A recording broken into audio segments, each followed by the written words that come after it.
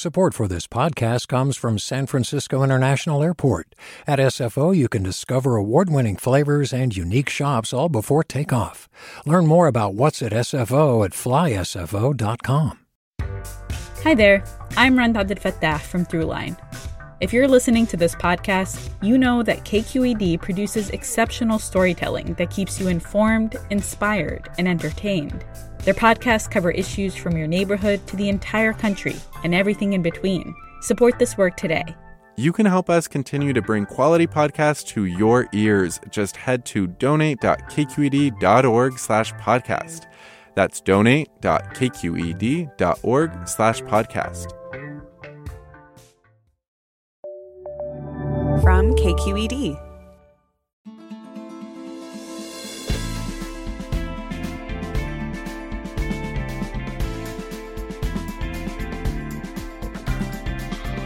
From KQED in San Francisco, I'm Alexis Madrigal. California has been the canvas for many different kinds of utopian projects over the years. Our water infrastructure is some of the most extensive in the world, turning desert to palm-treed metropolis. Our state has made and remade the future, movies, computing, the internet. But a different vision has taken hold among some ecologists, one in which the plants that were here before European colonization are restored in our cities and wildernesses. Native plants and their co-evolved insect partners return, helping restore ecological balance even as the planet moves deeper into the climate crisis. We'll talk native plants, the people who love them, and new legislation aiming to help them proliferate after this news.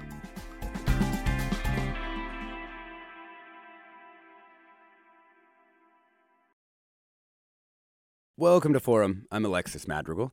A bill working its way through the California Legislature aims to boost the proliferation of native plants by requiring landscaping on some public and commercial areas to use at least 75% low-water local native plants by 2035.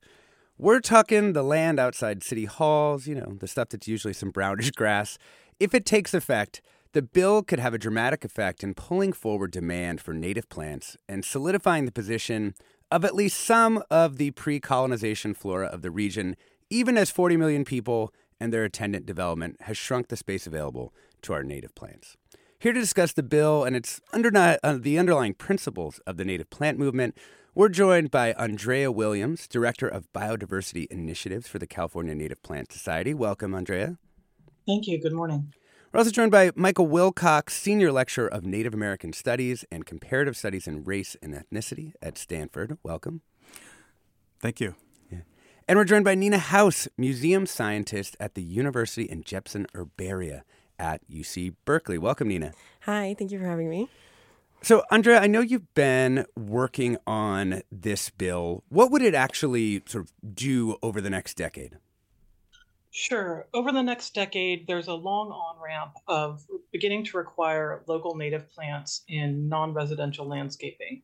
So that's, as you mentioned, city halls, commercial developments, places like that. And so instead of having non-functional turf, it prohibits that in those areas and instead requires a percentage ramping up to 75% local native plants, excluding areas that produce edible plants and areas using recycled water. Yeah. I mean, at this point, how many native plants are planted in the kind of terrain that you're talking about here? Yeah, we don't have an exact measure of that, but our nearest estimation is that of all the plants sold, around 3% right now are native plants. And so there's already a stated preference for native plants, but we're really not seeing that translate into action. And have you been able to run some numbers on, how much land this would change in terms of acres or how much the demand for native plants would increase as a result of the bill? We have not. We're working pretty closely with the Assembly Member's Office and getting input from a lot of the nursery and growers and wholesalers on what sort of an on-ramp they would need to change this, what they're proffering right now to the local native species. And that would be Assembly Member Laura Friedman from down in Southern California. Yes, thank you. So why introduce this bill now? Like, why push it forward now? Is it because of climate change, or is it, a different set of considerations? It's climate change and the biodiversity crisis. So we're recognizing over these past few years in California that there's really a need to look for multi-benefit solutions to a lot of these crises. And so when you're looking at the recent 3-year drought, the restrictions on watering non-functional turf, it's right there in the name, it's non-functional. So how can we change out our landscapes in a way that not only reduces water use, which reduces energy use, but provides a biodiversity benefit for our local native species? Michael, you teach Native American studies. You work with students in a native plant garden. I mean, how do you talk with them about the connection between the plants, the biome, and the kind of cultures that have their roots in this area? Yeah, that's a great question. Well, first, what we try to do in the garden is to recenter indigenous histories around plants and indigenous technologies, in the hopes that students are going to encounter Native peoples for the first time, not in missions or by going to missions, but by understanding their specific adaptations and the genius that allowed people from this area to live on the landscape for, tens of thousands, at least 10,000 years in the Bay Area. And so I emphasize resiliency and also sustainability. A lot of interpretations of Native communities and Native tribes were that they were kind of stuck in time and they didn't evolve in dramatic ways in their material culture. But if you change the metric to sustainability, you're looking at the other question is how do we celebrate the fact that people were able to live with the same food systems for thousands of years in a bay in the time where they watched climate change take place in real time. Yeah, because one of the things that you've noted in your classes is that, the bay formed during the time in which people were living here. The bay went through massive changes. So it's the response to all those changes, right, that you're talking about when you mention resiliency as kind of this core attribute. Right. So, change is a part of Muwekma Ohlone and Ohlone people's cosmology. Change is always present. And so the idea that people would be afraid of culture change and afraid of climate change is kind of antithetical to the belief system that they have. For in terms of the bay forming, if you look back in time, the coastline was about 300 feet lower than we are right now. So the current water flow from the Sierra Nevada mountains into the ocean went through the Golden Gate out past the Farallon Islands about 20 miles on this coastal plain. And, people watched the bay form. So like many people who have origin stories that deal with a flood, Muwekma is no different. Everybody has a story about a flood. It's pretty amazing. Yeah. Nina, how do people who work in this botanical world, how do they define native plant? Yeah, so this is something that actually, so I work for the University and Jepson Herbaria, Right. And one of our main projects is the Jepson Manual, which has now turned into the Jepson eFlora and making it more accessible, right? Like we're all an online people now, right? But the original Jepson Manual defined so we call them Jepson bioregions, and it's this ecogeographic system that uses natural landscapes and biota to delimit different parts of the state. And we have the map on our website. But it's really before that people were using counties to define where plants were growing. But you can if you look at counties in California, you have small counties. You have Los Angeles County. Yeah, San Bernardino, right? So, and there are so many different types of habitat in each of those counties. So the Jepson bioregions sorts of helps us delimitate all the different habitat types that are occurring in California, and then we define those bioregions. We put plants. We have a plant, and then we have the list of bioregions that plant will occur in. Got it. Yeah. So it's not just sort of native to Northern California. No. It would be native to a particular elevation in Northern California within a certain distance to the coastline or something. Yeah, we'll have southern coast ranges, north coast ranges, southern Sierra Nevada High, southern Sierra Nevada foothills, all of these different types of, yeah. Mm-hmm. Andrea, in terms of this bill that is working its way through the legislature, how native does a native plant have to be to count under the sort of rubric of the bill? Yeah, it needs to be native to the Jepson region. And so that takes into account what Nina was just speaking about, the particular geographies and climates. And so if you think about the Bay Area, it's got 9 counties. I believe it's got 3 Jepson regions in it. And so it recognizes that there's a difference, say, in Contra Costa County between the heavily Bay influenced side, the sort of main Bay Area part, and then further east when you start to get that really Delta and Inland Valley influence. Mm-hmm. And so it looks at what's the particular region that this plant is native to, knowing that some plants are native to many regions, but where are you in your region and what plants grow in that region with you? Michael Wilcox, since we know that indigenous people, altered the region's landscape, gardened the lands, does it make sense to think of the sort of pre-contact biome as the only standard for the region's flora?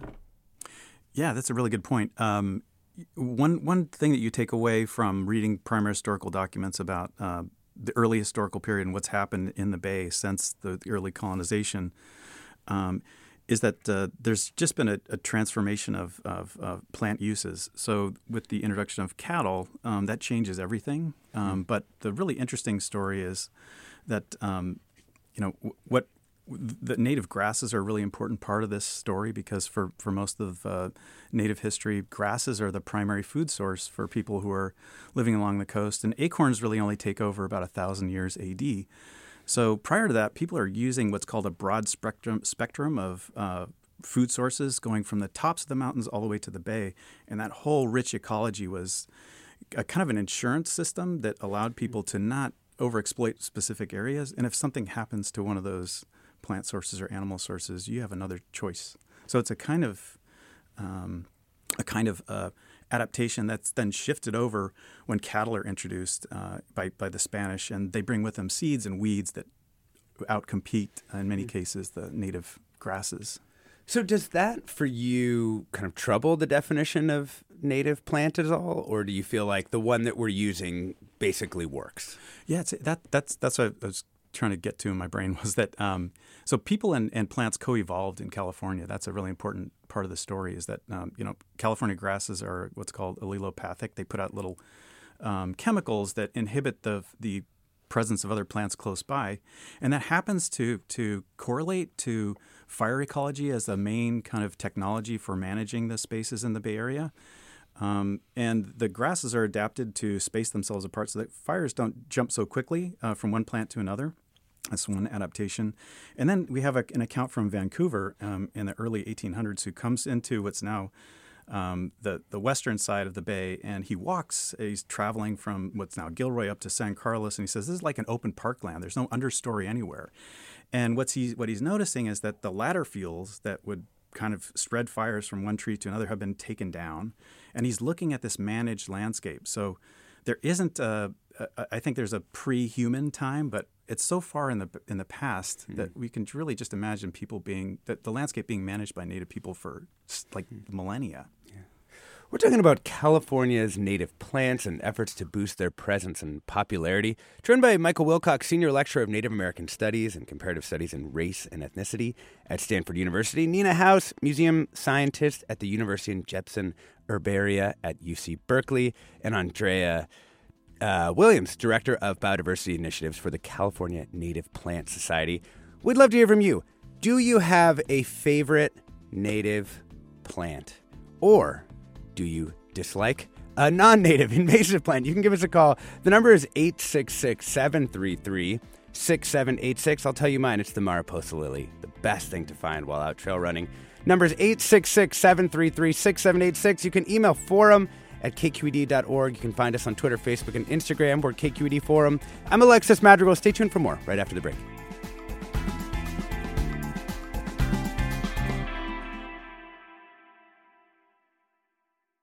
Support for Forum comes from San Francisco Opera. Set 10 years after a school shooting, the critically acclaimed opera Innocence takes us into a complex emotional journey where our understanding of innocence and guilt is constantly upended.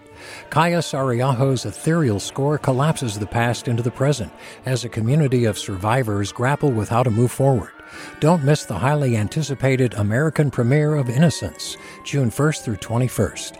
Learn more at sfopera.com. We've all got those parts of our house where the internet just won't go. Well, if you had wall-to-wall Wi-Fi from Xfinity, you could worry less about dead spots. Because with wall-to-wall Wi-Fi from Xfinity, you get fast speeds, reliable connection in every room, and power for all of your devices, even when everyone's online. That's wall-to-wall Wi-Fi only with Xfinity. Restrictions apply, not available in all areas. Actual speeds vary.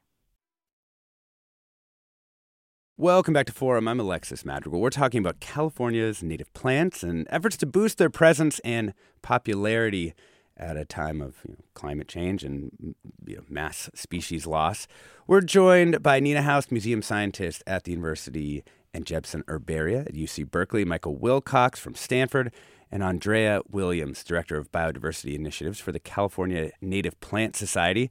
Want to add another voice to our conversation. Kathy Crane is the owner of Yerba Buena Nursery at Pastorino Farms. Welcome, Kathy. Good morning. So what does Yerba Buena Nursery specialize in? We grow about 600 kinds of California native plants, with the emphasis being how to get those plants into people's gardens, backyards, and replace lawns. So our emphasis is not on restoration or on research, but on the grassroots steps that it takes to educate people and to help them value native plants for their gardens. And what are the things people come to you with? Are they worried about particular things about native plants? Well, first of all, they come to us not knowing what a native plant is. A lot of people are under the impression that if they have to use a native plant, it might be a cactus. And there's a lot more to native plants than succulents. And I think our job is to help them, instead of shaming them that they don't know anything about native plants, offering them information that helps them to understand them better. Is there like a gateway plant where you show them a shrub or a tree and you say, like, look how beautiful this is. This is a native. Is there one like that? I would say the one that really draws people is the Arctostaphylus, the manzanita. They love the red bark. They want to touch it. They want to admire it. And manzanitas are one of the most widely grown plant in California, and they range from 6 inches tall to 20 or 30 feet tall, any size. If you don't want to touch manzanita bark when you see it, I don't know what's going on. It's so inviting. It looks like nothing else. Let's bring in our first caller. Let's bring in Kristen in Woodside. Welcome, Kristen. Hi, thanks for having me on. I've called in it before. I would love to say that my favorite plant is the redwood tree. Everyone sort of knows what it is. People come to see them here, but it really is so unique to our area in California. And I love the fact that they are just magnificent and they are resilient. They're resilient to drought and they're incredibly resilient to fire. So that is my favorite plant. I actually used to work at Yerba Buena Nursery many years ago. Oh, my gosh. Really? It's nice to hear Kathy Come on the back phone. and see us. Yeah. Yeah. We will. I will. Wow. Thank you so much. Thanks so much, Kristen. Yeah, really appreciate that. I mean, Michael Wilcox, it's pretty hard to dispute the redwood as, an amazing native plant of California. Do you have your own, though, aside from it? Well, I thought you'd never ask. So one of my favorite plants, probably my favorite plant in the world, is the California Bay Laurel. Oh, yeah. It's a member of the avocado family. I got interested in this, so I looked it up. And so it's an ancient tree. And the fruit, if you open it up when it goes to fruiting, it looks like a mini avocado. Really? So much of the stuff in that plant is just magical. The leaves have these properties in them. If you crush them, I wouldn't recommend you take a big, deep breath, but they will clear out your sinuses. And in previous times, people used this to treat asthma. And if you inhale it, it will bronchodilate you. And also for headaches and really cool uses for disinfectants, for wounds, and also in people's homes, it kept rats and mice away. Rats don't like it. So the leaves would be put into these granaries to keep bugs from invading and eating up the acorn caches that Native people had. I mean, the leaf smell is basically vapor rub. I think that's right. I think it's a natural vapor rub. I'll tell you my favorite, and then Nina, you can tell me yours. But I'm probably going to pronounce this wrong.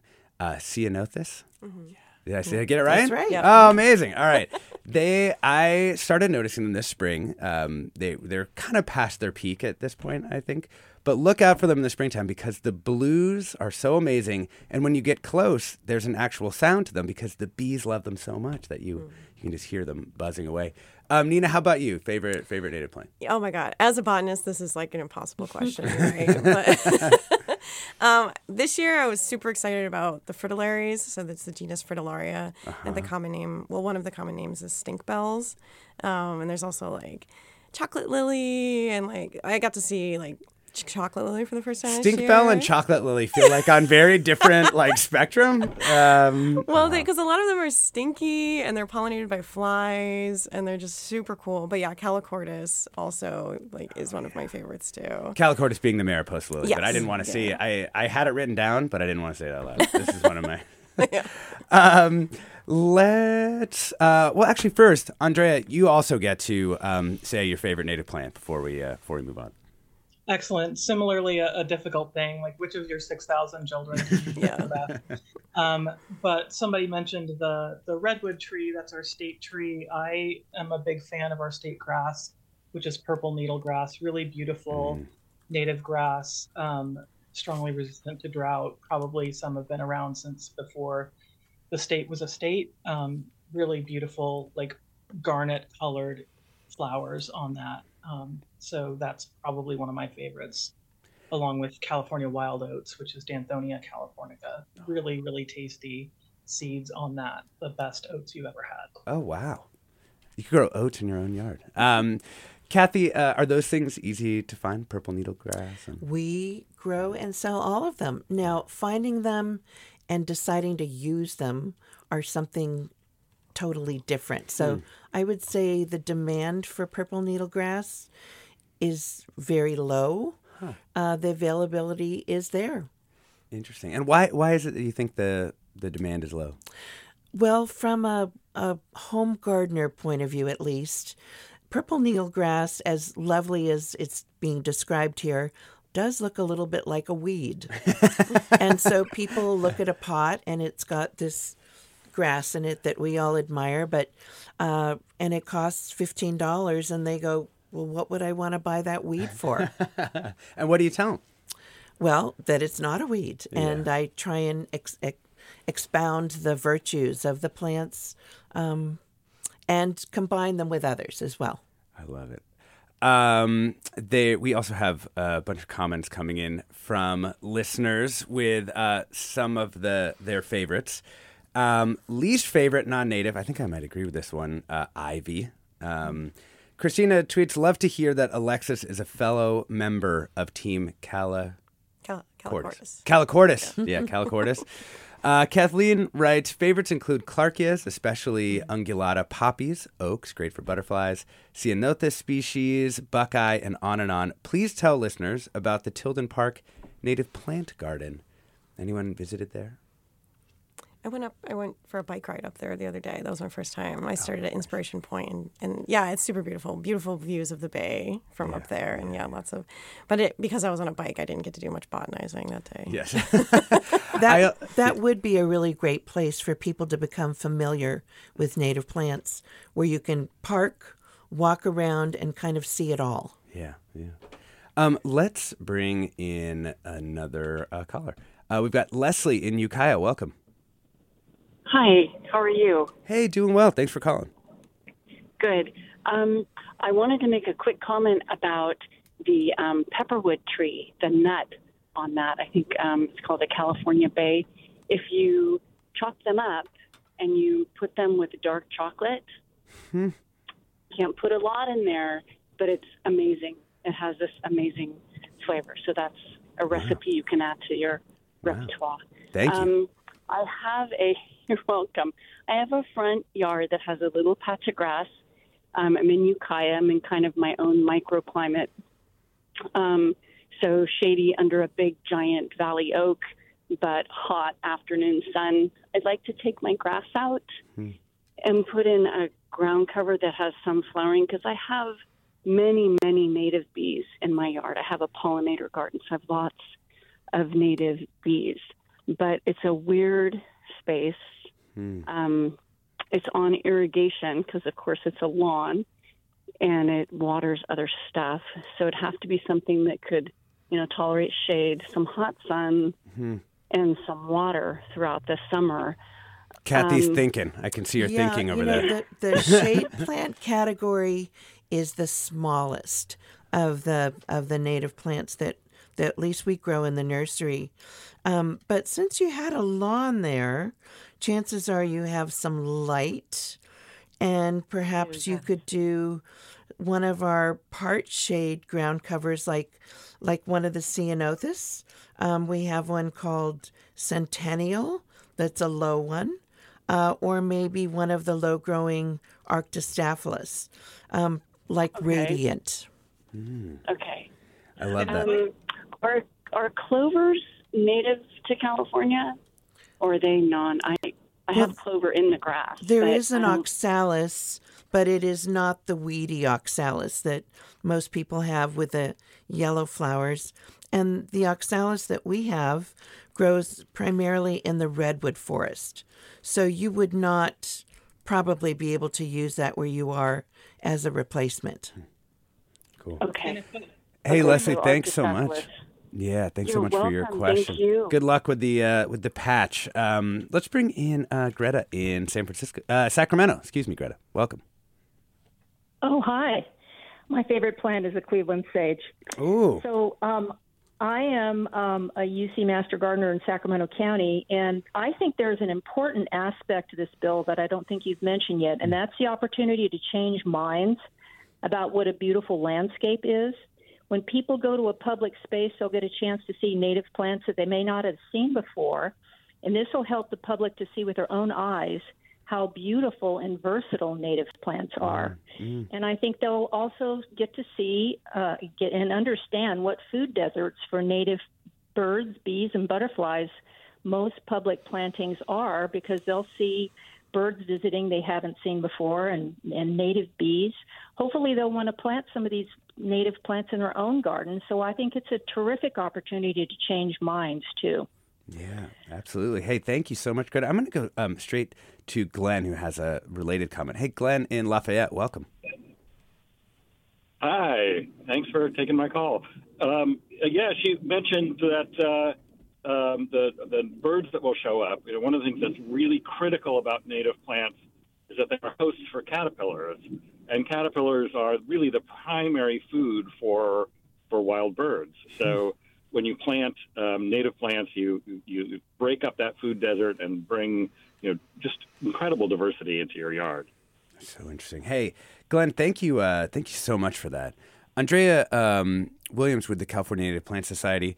I mean, one of the questions that I think I have about this bill is we know that the climate is changing considerably. In fact, already has, and that we've, dammed rivers, we've undergrounded streams. Like the environmental conditions in which these plants evolved has changed a lot. So how do we think about incorporating, not just our current environment, which has already been sort of deranged, but also the future one when we're thinking about these native plantings? Yeah, that's a great question. And one of the things that I always like to point out is that plants are evolving right along with us. So when there's really strong selective pressure, it's been shown in a lot of studies, and there was a Kew Garden summary of this some years ago, that plants that are already evolved to some drought tolerance are able to evolve and thrive in a new climate, in this changing climate. And so that's one of the other reasons why we are selecting kind of the local natives, low water use. They're able to survive very well, even in a warming climate. And then the other piece of this is that our yards are not, out in the wilds. And so there's also been some really extensive work in Southern California that shows that even with just a tiny bit of irrigation, our native plants can be more fire-wise and have longer bloom periods than a lot of the other commonly planted or used species. Yeah. So it doesn't take as much water to keep them healthy and green. You know, Nina, as a botanist, I wonder how you approach this question. I mean, right, in the, herbaria in which you work, they collected a lot of those plants, right, in the 19th century. We can see that their ranges are changing, right, and people try and understand that. So how do you approach the topic of sort of native plants in a climate-changing world? Yeah, so I think this bill is great. I think it's a step in the right direction for a lot of important reasons. But one of the downsides is like the way that we're defining local native plants in the bill. The way that local is defined is by the Jepson bioregion. So let's say you have Toyon, which is Heteromeles arbustifolia, right? This is a plant that has a wide range across the whole state of California. You can get it from coastal Northern California all the way to Southern California.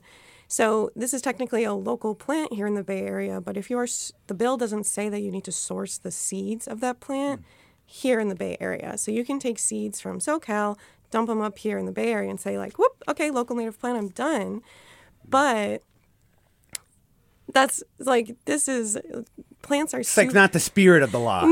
That's following the letter perhaps, but not the spirit. Exactly. So you have... Yeah, it's like these plants are super adapted to where they're growing, right? And like SoCal, we know we were talking about this out in the lobby before this, but SoCal, the climate is very different than up here in the Bay Area. So these plants, like in the long term, like what we're going to end up is with this thing called genetic swamping, where you have the plants that are in the southern range now are mixing with the plants in the northern range, and in the long term, like what we need with climate change is plants that are adapted to, like, all of these different, like, adaptations are going to end up leading in directions that, like, maybe can handle climate change better than, like, the ones at the southern, like, these southernmost populations are used to heat. So maybe, like, they'll be able to handle the heat more. But if you start taking NorCal genes and putting them down there, now we're, like, swamping everything out and everything's mixing together.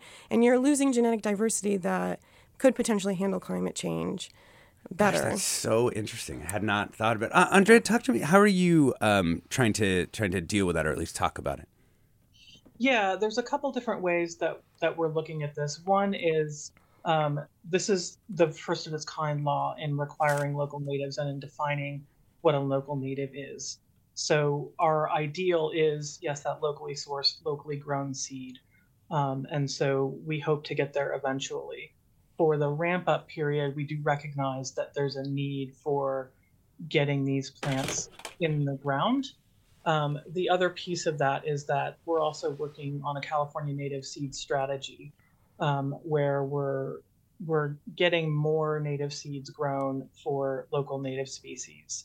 And there's a potential for that to have, but that's primarily for restoration. There's a potential for a secondary market there for those seeds to go in to be grown and by wholesalers and then sold to nurseries and sold to folks for planting in these areas.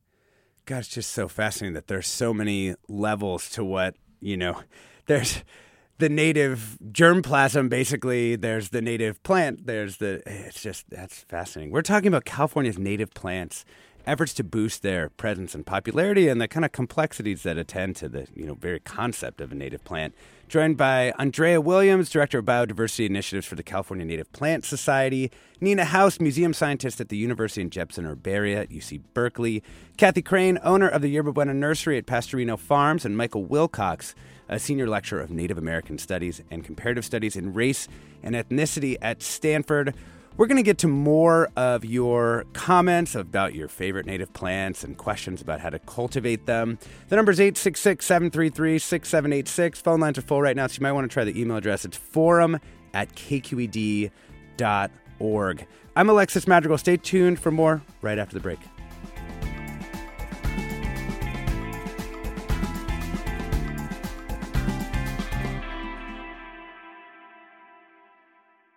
Support for Forum comes from San Francisco Opera. Set 10 years after a school shooting, the critically acclaimed opera Innocence takes us into a complex emotional journey where our understanding of innocence and guilt is constantly upended. Kaya Sariaho's ethereal score collapses the past into the present as a community of survivors grapple with how to move forward. Don't miss the highly anticipated American premiere of Innocence, June 1st through 21st. Learn more at sfopera.com. We've all got those parts of our house where the internet just won't go. Well, if you had wall-to-wall Wi-Fi from Xfinity, you could worry less about dead spots. Because with wall-to-wall Wi-Fi from Xfinity, you get fast speeds, reliable connection in every room, and power for all of your devices, even when everyone's online. That's wall-to-wall Wi-Fi only with Xfinity. Restrictions apply, not available in all areas. Actual speeds vary. Welcome back to Forum. I'm Alexis Madrigal. We're talking about California's native plants. We're talking about new legislation that could boost the presence and popularity of native plants. And we're talking about the complexities of even calling them native plants. We're joined by Kathy Crane, owner of Yerba Buena Nursery at Pastorino Farms, Nina House, museum scientist at the University and Jepson Herbaria at UC Berkeley, Michael Wilcox, a senior lecturer of Native American Studies and Comparative Studies in Race and Ethnicity at Stanford University, and Andrea Williams, Director of Biodiversity Initiatives for the California Native Plant Society. Before we go back to the phones, Michael, I was wondering if you could tell us a little bit about how the different indigenous folks that you've worked with in this region, what you've learned about their approach to these plant species and cultivating them. Yeah, it's a really important social issue for Native folks in the Bay. So, between I guess Santa Rosa down to almost Santa Barbara, there aren't any federally recognized tribes on the coast, and that's a function of the value of land around here. And what's happened to Native people is they've been pushed out of the Bay Area, like so many residents, through gentrification, just a process that happens. And so their main concern is finding not only places where they can gather and do ceremonies, but also places to live, and that's a main challenge for tribes in the Bay Area. But in terms of approaches, I met Chairman Val Lopez of the Amamutsan tribe about 10 years ago, and he started this land trust, the Amamutsan Land Trust, with folks at UC Berkeley and a really robust group of scientists and citizens and tribal members. And I encourage people to look up Chairman Lopez's talks on the web, but he will say that the charge of the responsibility and privilege of taking care of land is given in plants is a responsibility that comes from the Creator, and their charge is to care for you, and I quote, Mother Earth and all living things. So that's a really important part of not only caring for the land, but it creates relationships between people on the land. So getting people on the land to interact with these plants that are part of the stuff that made people survive in this landscape. It's really interesting. I work in Hawaii too, and one of the things that becomes really clear is that when you're there, people talk about being connected to the landscape, connected to stones, earth, all the elements there. And if you're from an island or a place that has this sacred landscape that your people come from, your physical body is made up of everything from the land. It comes from nowhere else. So you are, in fact, in relationship, chemical relationship to the living things around you and the non-living things. And that's what I, in a general way, would describe as the central importance, is that there's a restoration of people that takes place when people are able to interact with native plants. You can also look up shows we've done around things like the Segorite Land Trust, and it does seem like that is one of the ways in which more land will become available for this kind of plant as people put together these land trusts with indigenous folks. I wanted to ask Andrea, we had a listener comment that seems important to address. Sandy writes in to say, I'm confused about the advice that manzanita is a native plant for Californians. Around Lake Tahoe in recent years, we've been told by our local Firewise group that we have to remove manzanita because it's a flammable plant. How do you see that? Yeah, and a lot of that is a matter of education. So any plant will burn, and most of our houses are made up of dead plants, and they will burn as well.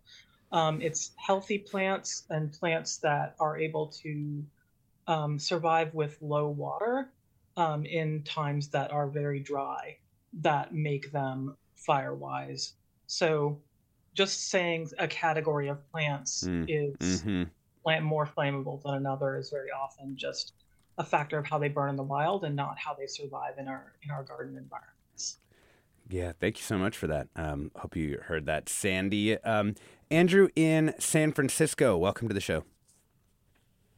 Hey guys, Andrew Korf here. Say, I work at Genentech and just wanted to comment how beautiful the landscaping is around our campus with drought tolerant and also native plants.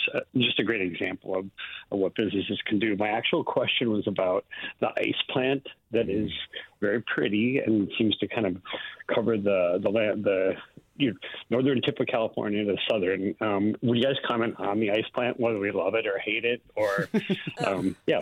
That was you should have seen Nina's face. That was definitely disgust. Talk to us, Nina. It's just terrible. Like a lot of these, it just takes over. Like restoration, you can pull it out, but then it just like comes back, and it's just like this never ending. I don't know like how we're actually gonna like be, not to be like a Debbie Downer, I don't know how like long term we're actually going to make a huge impact on this plant, because people continue to plant it too as part of the problem. Like we're just like, this is great on our roadside, so like get rid of this thing. And people plant it, right, particularly in sandy places, because they think that it is a stabilizer of the whatever duney type environment that they have there, right? That's why they plant it? And I can't speak to that. Yeah, and Caltrans actually used to plant it for that reason. And I think so many of us saw it that we thought it was native. Yeah, I mean, I did. I mean, not recently, but when I first saw it, I was like, oh, wow, that's interesting. What should people plant instead of ice plant if they have, let's say they do live in that kind of setting? What would be a better thing to plant? They could plant seaside daisy, origeron, which is a coastal plant.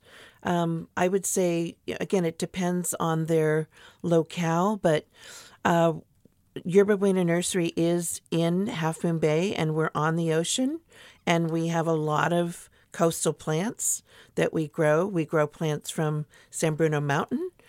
Some of those would be appropriate as well. Heterotheca, if you know that plant, it's a San Bruno aster. That would be a good one, too.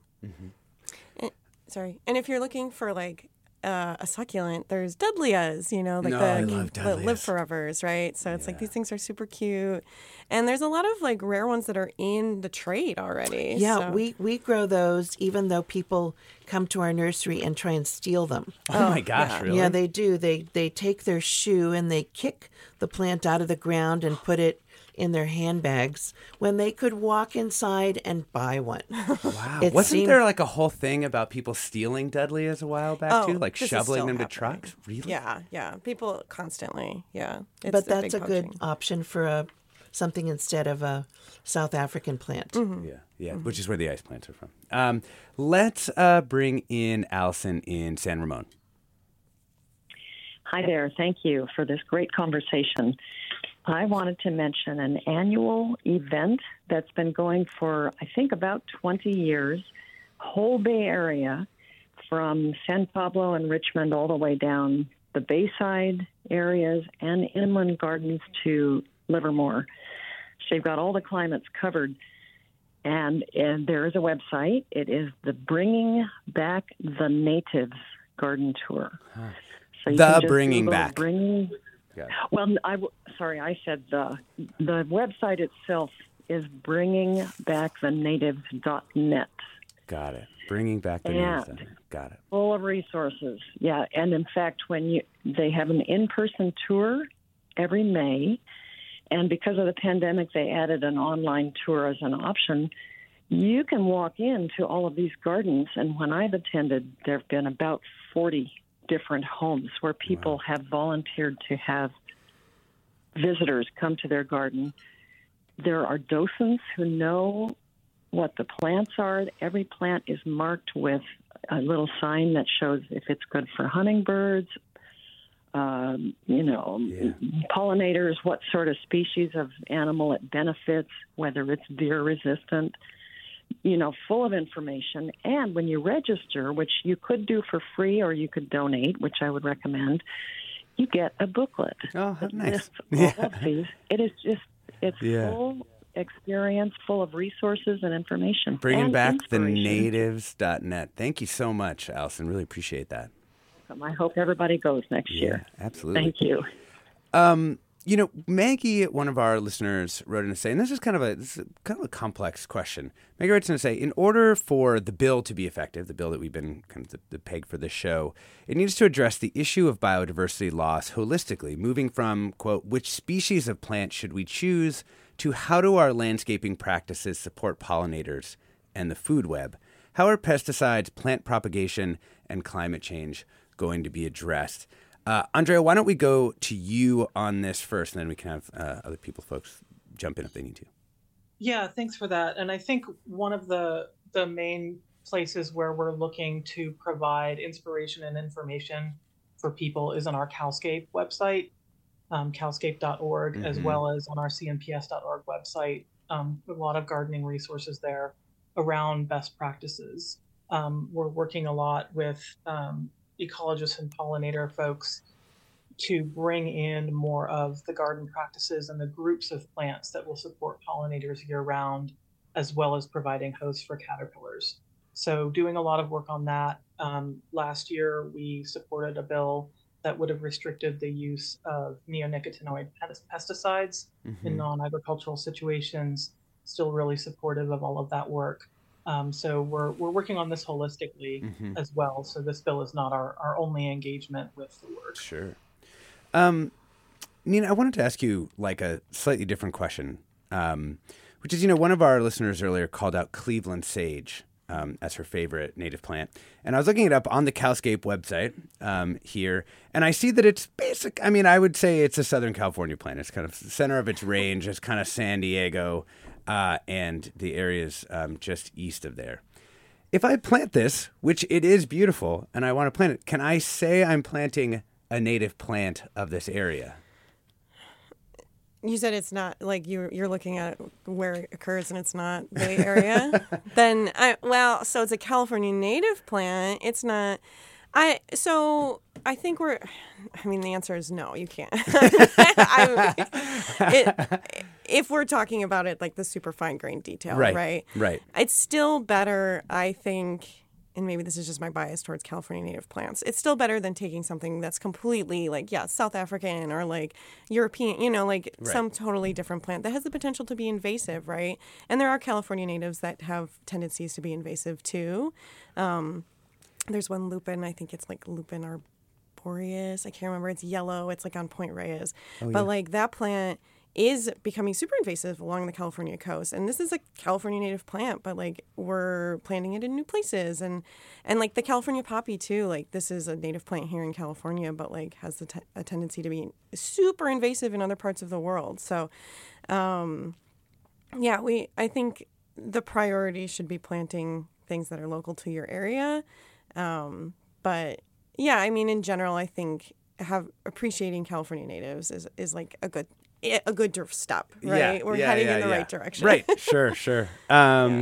We have a bunch of listener comments coming in. Nick writes in to say, I'm going to say my favorite native is the Fremontodendron flannel bush. This is also one of my big faves. Kathy looks like she didn't actually like this plant. Well, when you grow Fremontodendron in a nursery, nobody wants to water it because it's got these little hairs on it.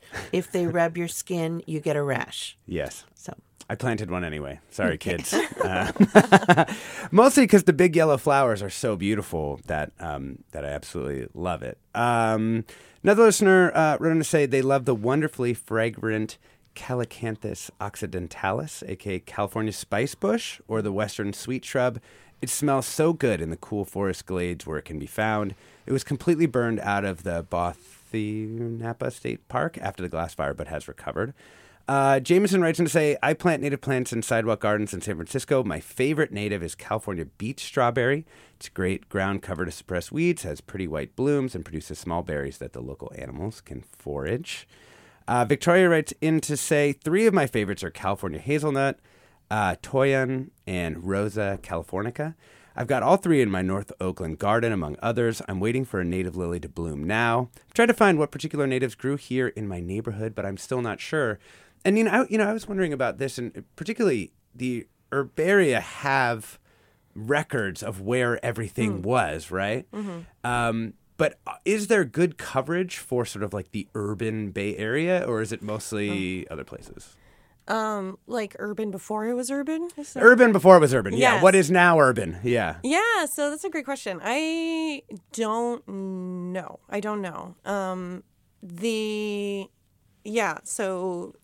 Like European botanists came to California and started collecting, and a lot of those specimens are in herbaria. We definitely, I'm assuming, have some in our herbarium. But in general, like California is still, like it is, like if you look at like Western states and like where a lot of the plant collecting has happened, California is a hotspot because there's so many people here. It's so cool here. There's so many like different habitat types and different plants. So there has been a lot of collections here in California, especially when you compare to Nevada. Like Nevada has like no collections at all, like in herbaria. That's so interesting. It's pretty too cool. hot to walk. Too hot to walk the sagebrush. Let's bring in one last caller here. Chris in San Jose, welcome. Hey, thanks for having me on. Hey, quick question. How do we address the demand side of this? If you look at the nurseries, if you look at the big box stores that sell plants, they are not promoting native species. They're barely promoting drought-tolerant species. If you go in and you're a consumer, you're just not being oriented to these local plants. How do we get the smaller nurseries, big box stores, people selling commercially to the landscapers? How do we get them to be promoting and orienting consumers to the right kinds of plants? Because you're just not seeing them and being oriented to them when you enter the stores. Yeah, Chris, it's a good point. Andrea, this is a big part of this bill, right? That you're essentially kind of stabilizing demand for these plants, which hopefully brings on the kind of supply that you want from growers.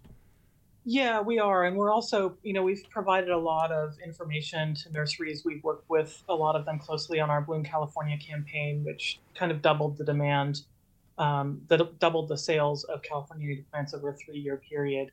So we're working with some of the chains. There are some native plants that are going into those areas, but we've been talking a lot with the producer side and have extended the on-ramp for that. So we're working really hard on the supply, and we also have a nursery training that we've worked with the California Water Efficiency Partnership to give to others as well. Cool. One last comment, and Michael Wilcox, I think you'll appreciate this one. Amy writes and say, my favorite California tree is the mighty oak. I love the enormous ancient oaks up in the ridge on the Palo Alto Dish Trail. In the winter, when they're dormant, you can see their fantastic trunk and branching structure. On the Jelly Ferry Trail south of Redding, you can see oaks where acorn woodpeckers have drilled and stashed acorns. They're so stunning, the mighty trunks look like sequin dresses, just gorgeous. Oak ecological communities are so rich. Yeah, it's one of my favorite trees, too. So at the Dish, we have 3 large heritage oaks. They're live oaks, or actually they're valley oaks. And the structure of those oaks is amazing. The curls and twists that they take is really inspiring. So part of what we do in the garden is harvest seeds, of course, and then propagate plants. But we also have artistic projects. So students are invited to just paint or do a poem or draw something that they see. And those trees, because of their structure, are just magical. And they're really a beautiful thing. They come to life in the spring. They just popped out, and it's a fantastic thing to notice. Love it. We've been talking about California's native plants, efforts to burst their presence and popularity, how to grow them, what other plants to hate. Joined by Kathy Crane, owner of Yerba Buena Nursery at Pastorino Farms, Michael Wilcox, Senior Lecturer of Native American Studies and Comparative Studies in Race and Ethnicity at Stanford, Nina House, a museum scientist at the University and Jepson Herbaria at UC Berkeley, and Andrea Williams, Director of Biodiversity Initiatives for the California Native Plant Society. Thank you so much to all of our listeners who called in. I'm sorry we couldn't get to all of you and all the comments. You've been listening to Forum. I'm Alexis Madrigal. Stay tuned for another hour ahead with guest host Leslie McClurg. Funds for the production of KQED's Forum are provided by the John S. and James L. Knight Foundation, the Generosity Foundation, the Germanicos Foundation, and the Heising Simons Foundation. Support for Forum comes from San Francisco Opera. Set 10 years after a school shooting, the critically acclaimed opera Innocence takes us into a complex emotional journey where our understanding of innocence and guilt is constantly upended. Kaya Sariaho's ethereal score collapses the past into the present as a community of survivors grapple with how to move forward. Don't miss the highly anticipated American premiere of Innocence, June 1st through 21st. Learn more at sfopera.com. We've all got those parts of our house where the internet just won't go. Well, if you had wall-to-wall Wi-Fi from Xfinity, you could worry less about dead spots. Because with wall-to-wall Wi-Fi from Xfinity, you get fast speeds, reliable connection in every room, and power for all of your devices, even when everyone's online. That's wall-to-wall Wi-Fi only with Xfinity. Restrictions apply, not available in all areas. Actual speeds vary. All over the country, we need to improve reading in Wisconsin. Schools are changing the way they teach reading. I'm calling for a renewed focus on literacy. We have gotten this wrong in New York and all across the nation. And it's happening because of a podcast. I think your podcast has changed my life. And I'm going to share this podcast with everyone I meet. Sold a Story investigates how teaching kids to read went wrong. New episodes of Sold a Story are available now.